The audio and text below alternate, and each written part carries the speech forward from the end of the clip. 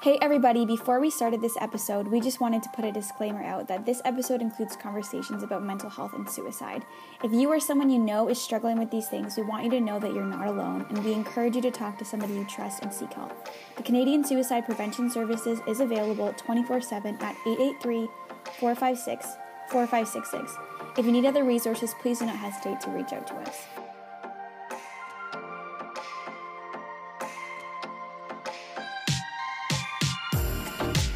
Today on the podcast, we are chatting with the one and only Will Allen. Will and I grew up together, and this is going to be so fun. Will's currently in medical school at McMaster University, and he has been blessed by opportunities to get to know and support refugee newcomers to Canada, as well as folks who are homeless. He is incredibly gifted, the best piano player I know, and has an amazing story of God's faithfulness. Enjoy! Cool, let's go. I'm excited. Yeah. I have to say, it's always a humbling thing when you have friends who have walked with you through every single cringy moment of your life. Like, you know, when you had a bowl cut and you were an overly hyper kid or something.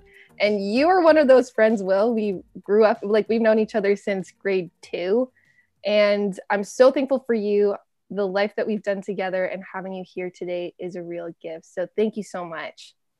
No problem. Thank you for also not giving up on me when I was a really geeky kid who sang opera and Wow. Oh, yes, of course. Yeah, this is a fun moment for me because I don't know you very well, Will. I just have heard stories from over the years. So I'm going to be learning more about you as we go along too. So to start things off, just tell us about yourself. What makes Will Will? Yeah, I would say that like one of the biggest things about me, well, Jen mentioned that we've known each other since grade 2. I grew up in a small town called Elmira that probably most of your listeners are familiar with.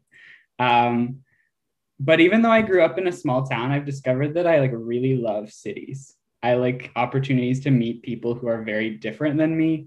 And just like, I would say that I'm kind of obsessively local, if that makes sense. Like, I really like opportunities to be present where I am and work for the good of those around me. So, yeah. Tell us about your upbringing. What was growing up like for you? Well, I mean, we've already talked a little bit about how geeky I was growing up. Pretty nerdy kid, small town. I moved there when I was in grade 2, so didn't feel like I totally fit in at the beginning, but got to know like a good, strong group of friends who I'm still friends with many of them today, which is sweet. I also was a pastor's kid and grew up pretty involved in like the church youth scene in Elmira there too. And you mentioned you were a pastor's kid. What was that like for you? Yeah. Well, one thing that I've heard is that there are some pastors' kids who kind of react against being a pastor's kid. They feel a lot of pressure growing up. And then that kind of causes them to start to lose interest in their faith because there's just always been so much expected of them. And I think that honestly, that's fair. There was a lot of pressure for me growing up in the church with kind of a lot of people's eyes on me. And I was expected to be this really good kid and do all the right things. And at times it did feel a little bit overwhelming. But I would say that for the most part, it was a really good experience. For me, my parents care very deeply about their faith and their relationship with Jesus. And they passed that on to me growing up. So I can't thank them enough for that. And also seeing my dad, who's a pastor, and his leadership kind of behind the scenes of our church was really cool because I was able to witness this like really cool like way to lead with humility and integrity. And I think that that's shaped a lot of my own ideas about like leadership and being a leader, whether in the church or in communities or just in life in general, how to serve others and focus on their well-being. It is cool thinking about how our community and the family that we're born too shapes us. And as you're talking about like that idea of service and being a leader where you do that so well. I just want to say, I mean, you're in Hamilton right now. I love hanging out, like when we hang out with Kitty and Joe too, and just like grab lunch or go hiking or whatever in Hamilton, and seeing you like, oh, this is where this person, like, this is where I'm plugged in, and like they're doing this really cool thing. And, you know, like I see the way that your parents have raised you and the things that they've taught you and how you have taken that in and have applied it to what life looks like for you now. It's really cool. So a little encouragement there. This season we are talking about story and God's faithfulness. And so let's just kind of dive in. What life experiences have taught you the most about God? Mm-hmm. Well, as I mentioned, I grew up in the church. And so I was like a Christian from a very young age. And my faith was pretty important to me growing up and into like through high school into university. A couple of years ago, though, I experienced a really kind of intense journey with anxiety and depression. And it was at this point that I felt very abandoned by God. I had always heard growing up at the church, like when you're at the lowest point that you're going to be at, like you'll realize that God is all you have. And I was like, oh, that's a sweet sentiment. But then like when it actually happened to me, when I found myself at that lowest point, one of the most crushing things to feel was that I didn't sense God around me. I didn't sense him moving. And so that was like a really hard thing for me because I was just like not sure where he was. I was trying to pray, do all the right things, read my Bible, that kind of thing. But what ended up being something that I found really powerful to express myself was using the prayers in the Psalms to like cry out to God. So like one thing, like I felt like I had no energy to pray or to be invested in my relationship with God, really. And so I just ended up like reading other people's prayers in the Psalms. Psalm 88 in particular is this really, really sad psalm where there's like no hope whatsoever. And the psalmist who wrote it is just talking about how he feels crushed and abandoned by God. And that was kind of my experience. It was a lot of sorrow and suffering, a lot of darkness. And it actually got to the point where I ended up attempting suicide twice. And so I was in the hospital in the acute mental health ward there for long periods of time. But I guess the story of how God ended up bringing me through that sorrow and suffering and forcing me to come to terms with a lot of my fears and insecurities is actually what has taught me the most about him. Yeah. Yeah, that's a lot of like, yeah, I mean, hard doesn't even feel like it's a strong enough word to like express those things. But, you know, when you're in deep in the midst of your pain, and I know you talked about saying, you know, what I heard about what that would be like is a little bit different than how I experienced it. Like it can be impossible to see God working, and, you know, you're in a totally different place now, some years out, and looking back, how do you see how God was working and moving behind the scenes? Well, one thing that I've realized is that even though I couldn't feel God's presence at all at that time, he never gave up. He never stopped working in my life. And one of the ways that he did that was through people's prayer for me. At some of my darkest points, I found out later that like a lot of people were praying for me. And like I can connect some like moments of turnaround and small moments of hope to like specific times when people were lifting me up in prayer. So like one example would be one of my first nights in the hospital after one of my suicide attempts. I was really miserable. I was feeling hopeless and not sure how things were going to improve for me, how things were going to change. And then, like that night, something happened, and my perspective in the morning was a lot more hopeful. And I wasn't exactly sure how it happened. And then I didn't have my phone in the hospital, but when I got out of the hospital, I found a text message from you, Jen, actually, saying that you didn't know why, but you thought that I was going through something hard at that time, and you were praying for me. So it was like really bizarre, because it just like so almost absurd, the way that God actually used the prayers of people in my life to turn things around for me and to bring like small moments of hope and stuff. So that was really cool. And another thing was that like God was working even in my own mind to use some of the decisions that I was making in like unexpected ways that I didn't see coming. So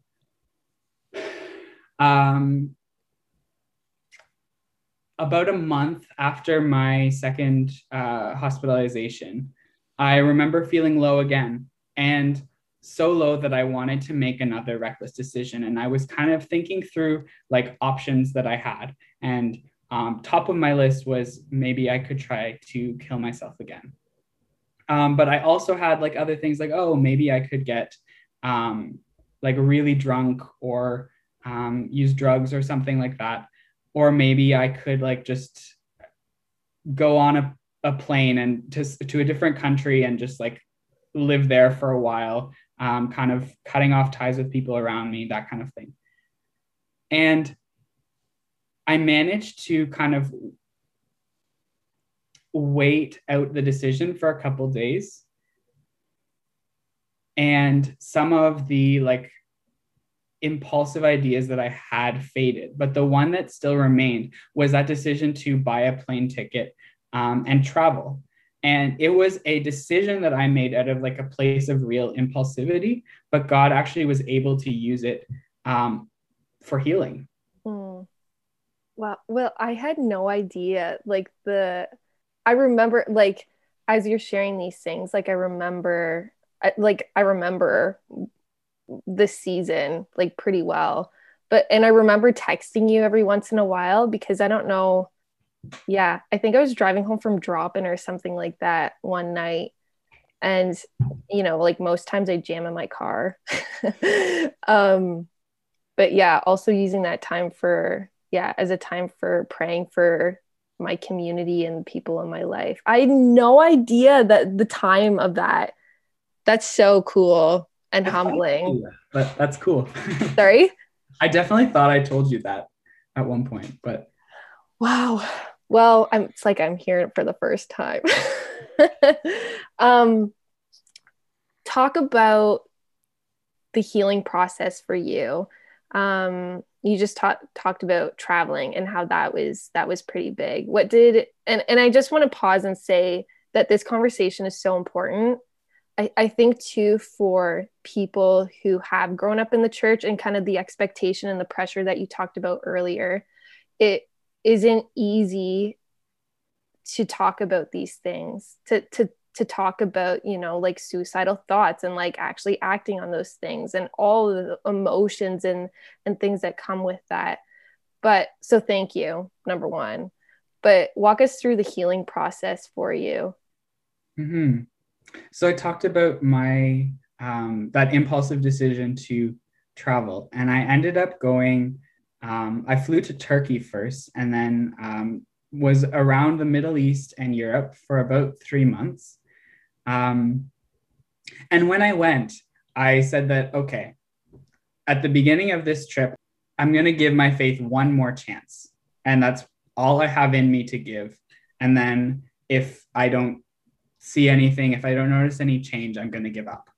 With that one last chance that I gave it, God showed up in incredible ways and made me realize that he was showing up the whole time. So during my travels in and through an opportunity that I had to work at a refugee camp, God was like present with me through all of that. And I don't know, growing up in the church, I had always heard people talk about like, oh, I heard God's voice. I heard him say to me this. And I was always a little bit skeptical of those things because I had never heard God speak to me in any like very audible way. But on this trip, very early on, I got something that I can't really explain besides to say that it was a message from God. And it wasn't actually words, it was an image. It was a clenched fist that was opening up, a clenched fist releasing. What lessons did God teach you through that? Yeah, so with that image of the fist opening, I didn't really understand what it meant at first. I knew that there was some significance to that, but over the course of my trip, 4 meanings became like really clear to me. So the first one was just releasing my insecurities and the things that I was holding tight to. I don't know, one kind of little exercise that I've heard people talk about is like just holding your fist clenched for as long as you can, for 30 seconds, 60 seconds, however long, and just clenching it as tightly as you can. And it's exhausting. And then when you open it up and release it, you feel like a sense of almost peace, just because like you're able to rest and relax. And so all the things, all the worries, the anxieties that I was holding tight to, like, oh, what if people find out about like how I've been suffering? What about if people find out about like me attempting suicide? Like, what will people think of me? How will I maintain this like good image? How will all my half-truths hold together? I was able to just release those worries and offer them up to God, to give them over to him and to his control. So that was kind of the first thing that stuck out to me with that image of the fist opening. Another one was like reaching out to others for support. I was like letting go of everything that I was holding on and reaching out, reaching forward. Because I had been trying to do it on my own. I had been trying to not let people into my life, but one thing that I realized was that my healing was going to need other people, was going to need a community of people around me. And that, yeah, I was going to have to be honest about stuff. And that could be something that God used for my healing.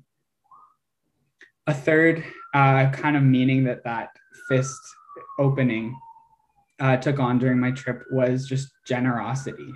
One thing that really disturbed me during my time was, when I was in Turkey, there were a lot of refugees from Syria specifically, and a lot of the refugees from Syria had like no supports in the country, and so were reduced to like having to beg for money on the street. And I was like very unsure of what my like reaction should be to this, like how I had a limited budget for the trip. I was not sure, like it was spontaneous, so I hadn't saved up a ton of money for it, and I was unsure about how to like balance this with like the serious like empathy that I felt towards a lot of these refugees. And so when I like kind of offered it up to God in prayer, like that fist opening just showed me like, oh, maybe rather than holding tight to what I have, I should be open-handed with it. And then the last thing that fist opening meant to me on this trip was something that I kind of realized in retrospect after my trip had happened, which was it can kind of be a symbol for resurrection and new life. If you think of like a baby being born, it's all curled up inside its mother's womb, right? And when it's born, one of the first things that it does is it stretches out its hands, it releases its fists and like reaches towards its mom. So it's like this beautiful picture of new life and God bringing new life out of darkness, really, out of nothing, out of a place of complete loss. And so that became a really cool metaphor for my trip, because God is in the business of resurrection. He loves to take suffering and turn it into new life for his purpose. So that was sweet. That's really beautiful. As we've been having these conversations, I think for me personally, doing like this whole work friends things has been really life-giving for me, especially during COVID, because as we sit with people, and you included, hearing the way that God has taken people's brokenness and has healed them and has actually used it for his glory, it blows my mind away because it doesn't make sense to us. I know for you and your journey through all of this, and there's a lot of details that we're not diving into, obviously, but how God works behind the scenes, it blows my mind because it doesn't make sense. And yet he is still good. And the fact that you are sitting here and walking the things that you've walked through, and at the end of it still saying like God's still good, is such a beautiful thing. When you talk about releasing all the things you were holding tight to, of opening them up to God, how did you learn to trust God? Yeah, that's a good question. I think in many ways it started with me doing things that I felt that God was placing on my heart to do, and then like relying on him to show up. So like trying to follow him and then expecting him to actually come through in the uncertainty and like the my actual like inability to do those things.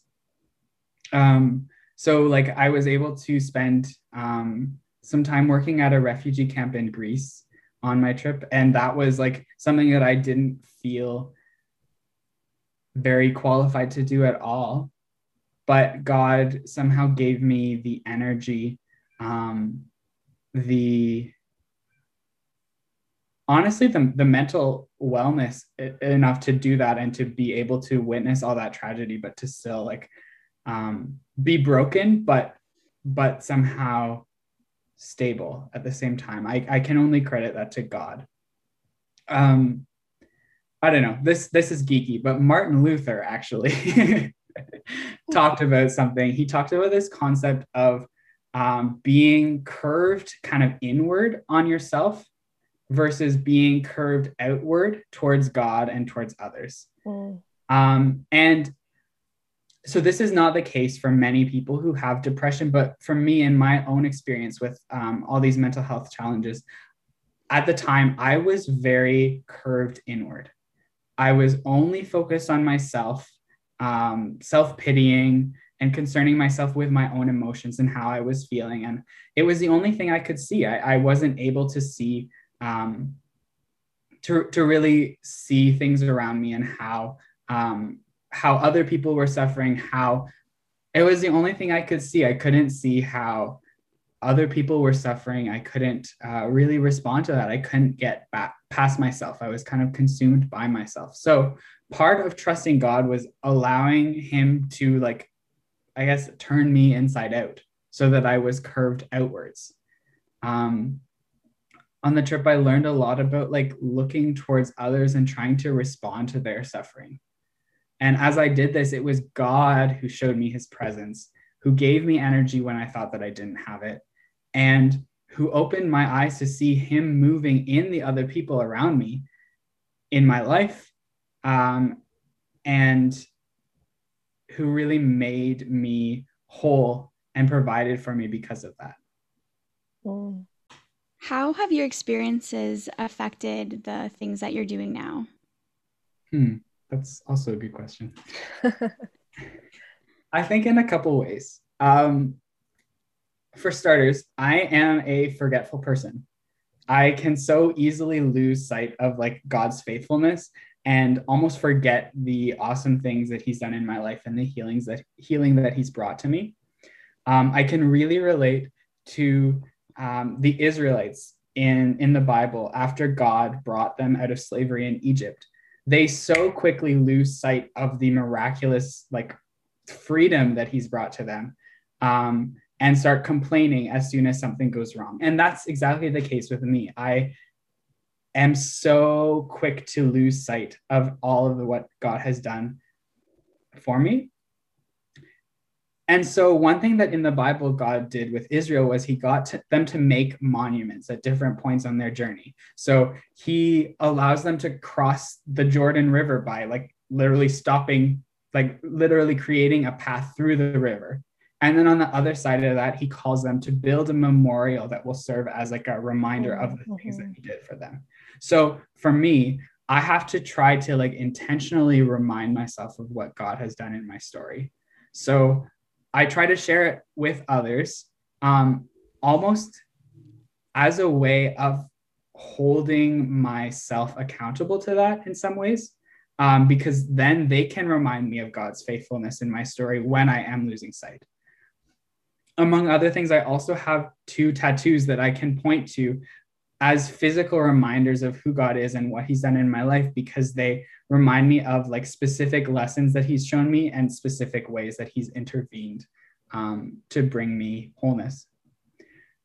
I guess another way that that all that healing has impacted me is my experiences working at a refugee camp helped to confirm what I want to do with my life. I had done some work with refugees before, but this experience definitely confirmed that I do want to go into refugee health, which is a super cool area. And I'd love to talk about it with anybody if they're interested.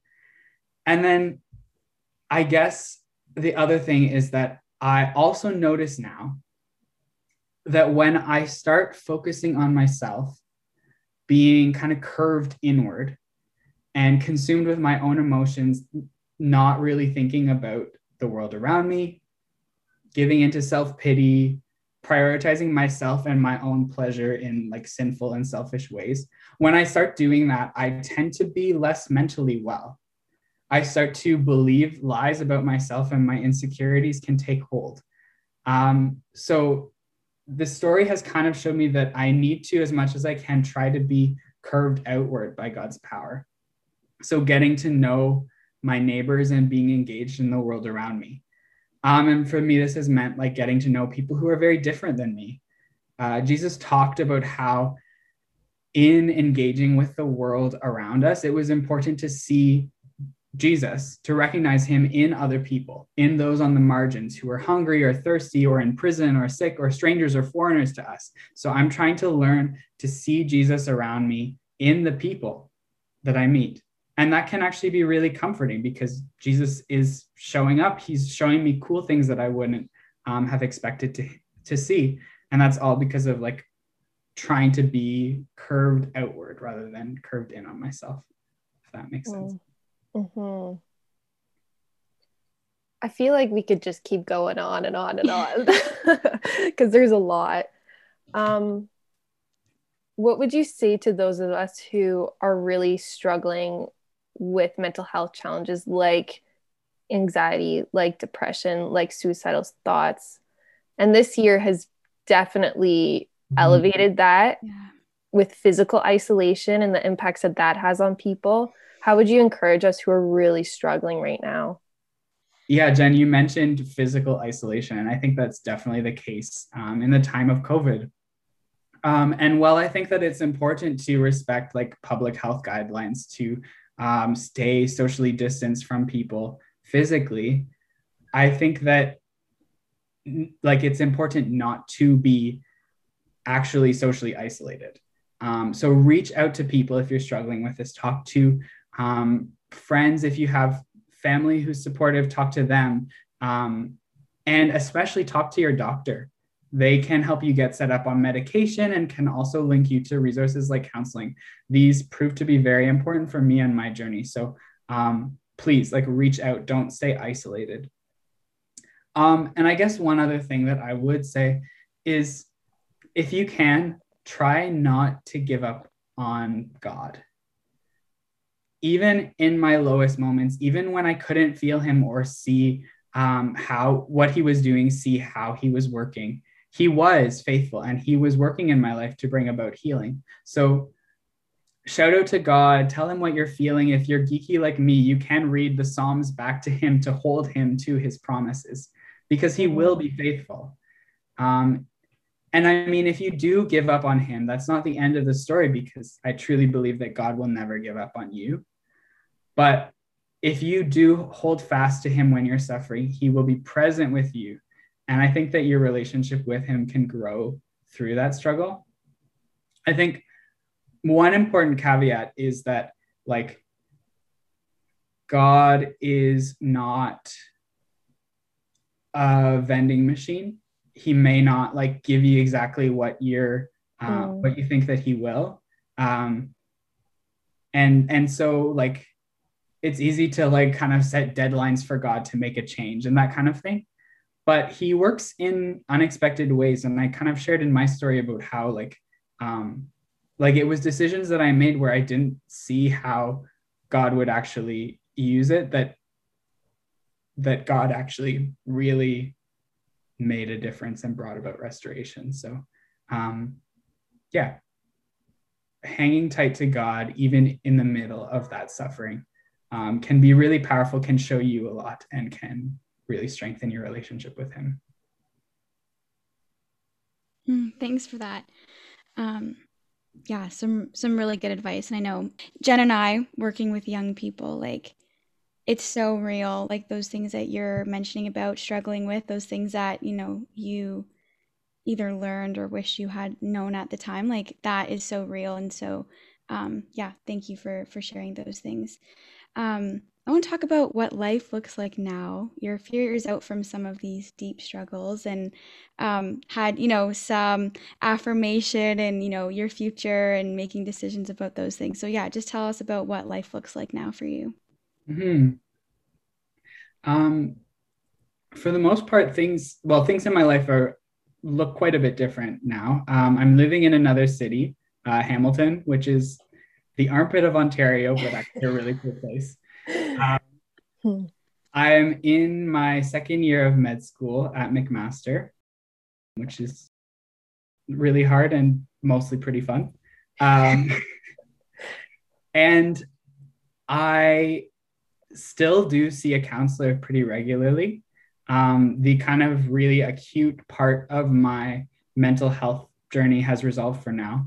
But I don't know, I think lots of people can benefit from counseling. And even if you are mentally like well or mentally healthier than you may have been in the past, I think it's really helpful to be like self-aware and purposeful in like prioritizing your mental health, prioritizing your spiritual well-being too. So that's something that I would recommend. I think a lot of people can benefit from it. Almost everybody. What am I saying? And then another thing that I'm doing now is I'm part of a movement called Move In, which is happening in different cities in Canada and all over the world. And basically, it's a movement of Christians who commit to living among the unreached urban poor and praying for their neighbors regularly. So really what this looks like is me and a few others in my neighborhood who try to be really intentional about engaging with the people around us, trying to allow the vision that we have of the kingdom of God to shape how we go about our day-to-day lives. So we want to seek the good of the city and the neighborhood that we're in. And we also want to like walk alongside our neighbors, like suffer with them, rejoice with them, and see them truly experience the upside down good news of the kingdom of God in their lives, really like intangibly. I love hearing you share about the things that you're doing, especially with your pod of that's what you guys call them, right? Patch? Pod. Whoops. I like pod too. Either work, I guess. But yeah, with your community there in Hamilton, I love hearing what you guys are doing. What's been the biggest gift for you in all of that, as you have, like, you've talked about the importance of being curved outward in serving and tangibly living out the gospel in your neighborhood? What's been the biggest gift for you in all of that?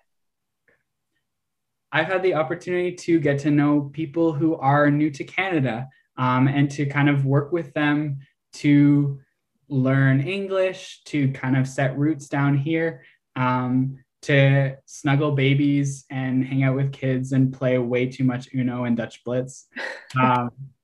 I've had opportunities to get to know homeless folks who also show me what a life of like total reliance on God can look like. And so like all of these have shaped who I am and have really been gifts to me because I can, yeah, I just can learn things about God and about the world that I never would have learned otherwise.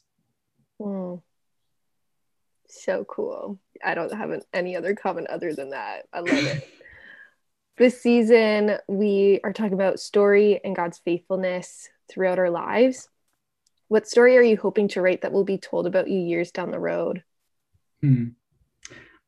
I think I hope that the story told about me is one where I really showed up in the situations that I was in, that I was like truly present to the people around me, listening to them, suffering and celebrating with them.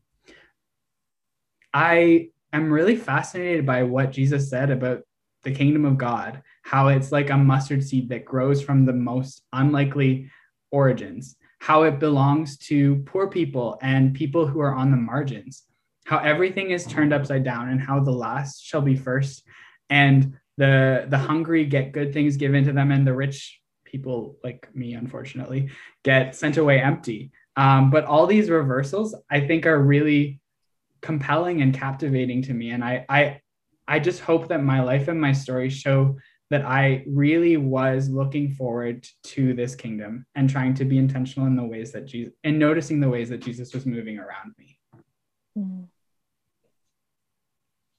It's cool. And our end off question of every episode: what is the best piece of advice that you've been given? I think probably one of the best pieces of advice was from my dad, who told me to always hear the other side of the story. And he often said this when we were in the middle of like really passionate political discussions, but I think that it has been a valuable piece of advice.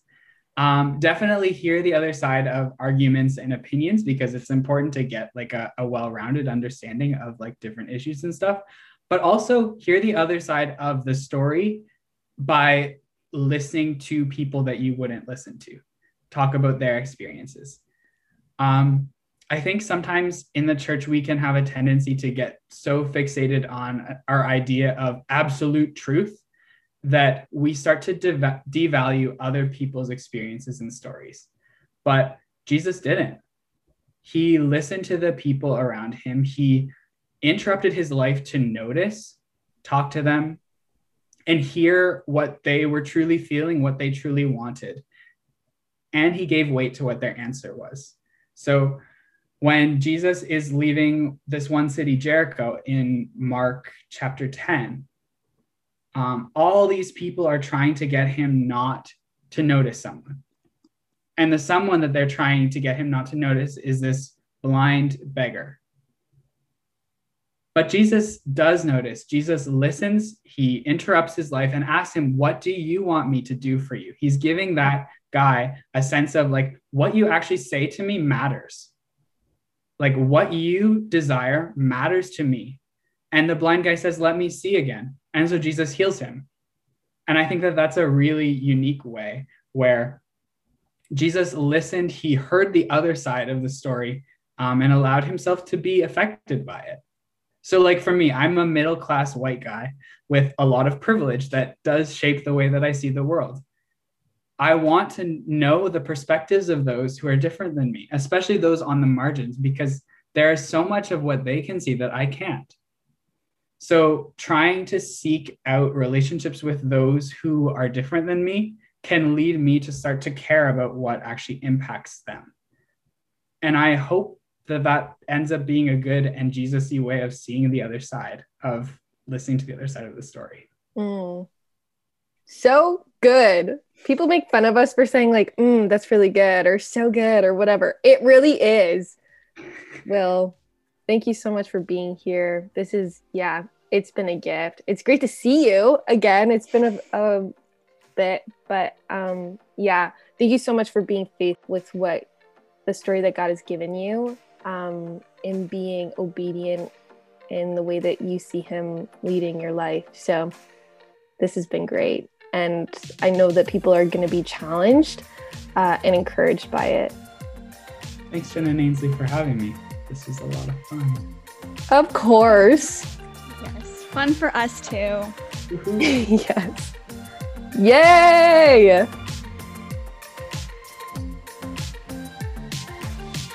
Thanks so much for listening. I hope you enjoyed it as much as we did. We have more amazing conversations like this coming up that you will not want to miss. So make sure you subscribe on whatever podcast platform you're listening on. And you can follow us on Instagram or Facebook at Just Work Friends. Bye-bye. Oh my gosh, I need to think of new things to say. Like, peace out. No. That's what That's what I was going for, but it didn't quite come out. Yeah, my brain. Thank you.